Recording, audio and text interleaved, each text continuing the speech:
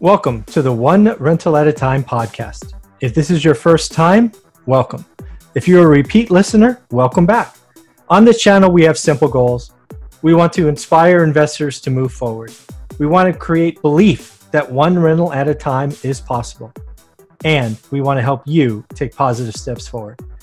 If you want to learn more about your host, Michael Zuber, please go to Amazon and buy his book, self-titled or self-published, One Rental at a Time. I believe there's a link in the description.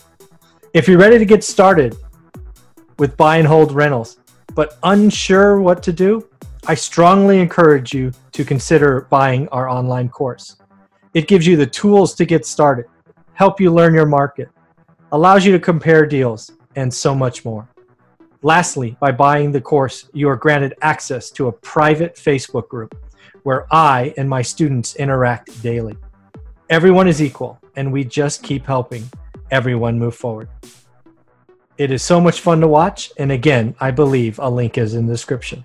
With that, on with the show. Members of the Hub, which is obviously the Fresno office building we just opened up, and talking about how we could get all of you more kind of pride of ownership, turnkey rentals. Turns out the team has been doing a model similar to mine, and they would like to start providing inventory for our audience here. So pretty cool. In the end, the daily financial news, we are on a good run. It looks, it's been fun to watch, and hopefully it continues. But it looks like we kind of nailed the trade agreement, right? The trade war, phase one, all of that. Really on all fronts. We kind of indicated earlier in the week that we expected the compelling event to stay hold, which was Sunday, which was a good thing. Kind of forced negotiations, kind of came together late yesterday. Now they have both leaders are saying it's done, and they're working out kind of when to sign. Now, also we got right that, okay, what is it really going to be? At least early indications are, right, we're going to drop the December 15th, tariffs. We are going to roll back. What I found interesting is we are going to roll back in phases. So I thought that was very wise negotiation because it allows us to ensure performance and to ramp back up if we see the other side is not playing fair. Near as I can tell, the big get from China was more agricultural purchases, which again helps both sides. So it made total sense. I have seen some highlights that there are some words around financial and technology and all of that, but no really meat, just made references. Also, sounds like it's clear that there has to be another phase to this. I would believe both parties would say that it's not completely done. This is people will be saying it's a big step, it's a step forward, all of those things. I also expect that this is going to be, kind of buy the rumor, sell reality.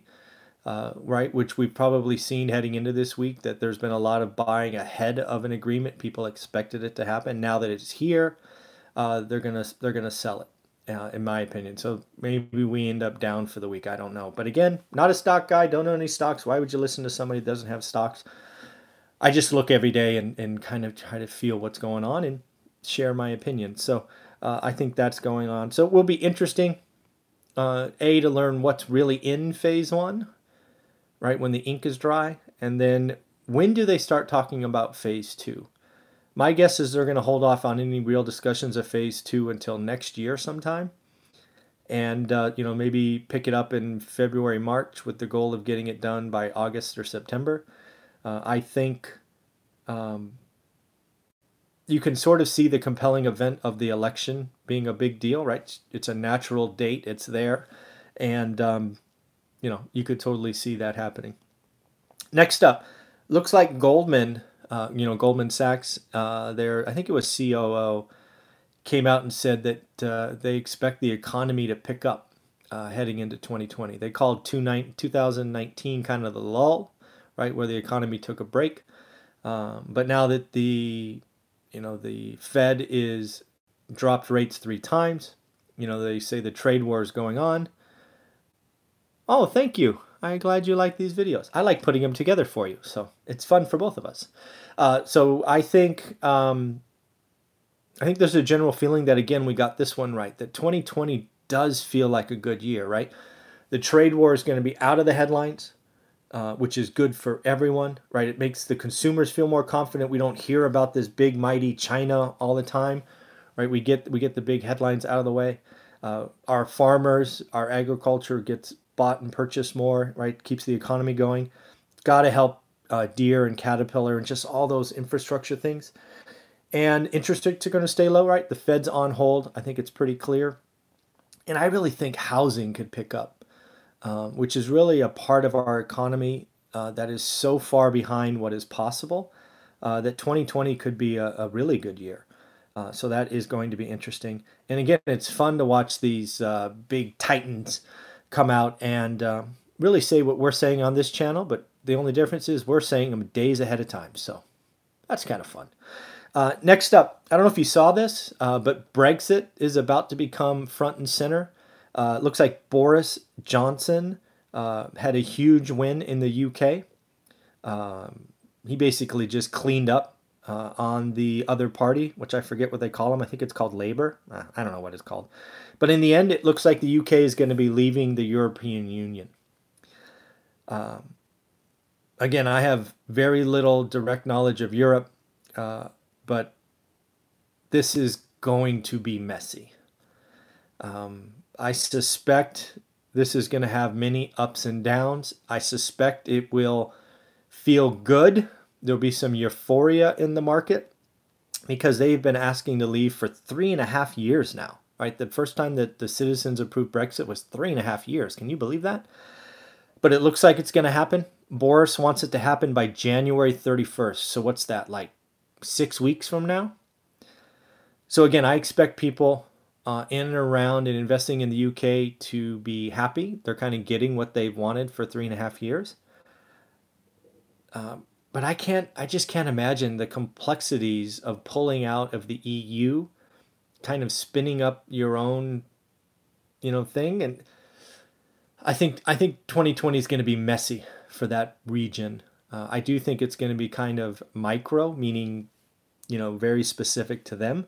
But I suspect we're going to see some noise in the press, kind of, assuming January 31st happens, probably by April, May. It's going to be messy. But also, let's not forget that there'll be some real wealth created as this goes through. Because when it's messy, there are opportunities. So it's going to be interesting to watch just from an intellectual standpoint. I'll be watching and kind of peeling it together. That stuff just interests me. A couple other things. Looks like the Fed is absolutely ramping up the repo rate. If you don't know what that is, it's okay. Basically, think back to 45 days ago or so, where we kind of highlighted that the overnight lending market bank to bank was a problem. I believe I said on that video, the market where basically the investors' money went below par, which meant value. And I'm like, and nobody saw it coming back in 2008. And I'm like, is this going to be the thing? Then they blamed quarterly taxes and just silly things that don't seem to make sense. But it looks like the Fed is ramping up and they're going to flood the market with $425 billion to make sure that doesn't happen again. This really, I don't think, impacts us, the consumers, other than taking something off the headlines that could particularly freak us out. It's not going to impact any of our borrowing rates at all. It's going to take some liquidity out of the market, or actually inject liquidity into the market, because they're going to be buying treasuries from banks. So I expect this just to be a non-event. We do need to figure out why the repo market is not acting like it usually does. But again, I don't think this will have directly consumer impacts, other than hopefully it doesn't spike again, given that they're going to throw $425 billion at it. And then last thing, just because it hit my radar, do you know the cost of college has gone up 25% in the last 10 years. I just think I mean, talk about inflation, right? What's this whole no inflation, right? The cost of college has gone up 25%. You know, it's still 4 years, it's still kids going to class, right? Where does that cost go? Why does it go up so fast when we supposedly have no inflation? Um, it's crazy. So I think this is just because it's more for profit and lending has become easier, and it's kind of like this generation's real estate thing, right? Remember, '06 was not a real estate bust, it was a lending thing. Um, so maybe it's changed to college tuition, and people are lending money to students and going forward. So it's crazy. Let's see. Cost of college started going up with Bill Clinton's. Yeah, I totally agree. Again, right? I paid for my college, which was, I'm old, so it was in the 90s. I went to a good school. I only did 2 years because I went to a junior college first, given I had to pay for it. But I think I left with student debt like 40 grand. Then my daughter obviously just completed college. Her tuition would have been over 200 grand, and she got an arts degree. Crazy. So this needs to be looked at. It's something is wrong in the internals. So this definitely needs to be looked at and going forward. See how student housing multifamily explode into, yeah, yeah, it's all related. Yeah, so I think we really do need to look at student debt. I think I did an article or a video on Tuesday or Wednesday about there being a talk of just wiping out all student debt, and given that the government already owns 75%, it wouldn't be that big of a hit. But again, I don't like solving yesterday's problems because it just builds back up. We've really got to look at it and see what's going on, because it's one thing to fix existing debt, but if we don't change the system, the balloon would just reinflate in a decade or 15 years, and that's just silly. So again, at the end of the day, I think you call this today a good day, right? I think 2020 is going to be, I mean, it's at least going to be a fine year, and gosh darn it, it could be a good year. So this is fun to do. I look forward to talking to you tomorrow. Have a great day, and thank you for interacting with me today. I like these little bubbles or comments or whatever they're called. Have a great day, everybody. Take care. Bye.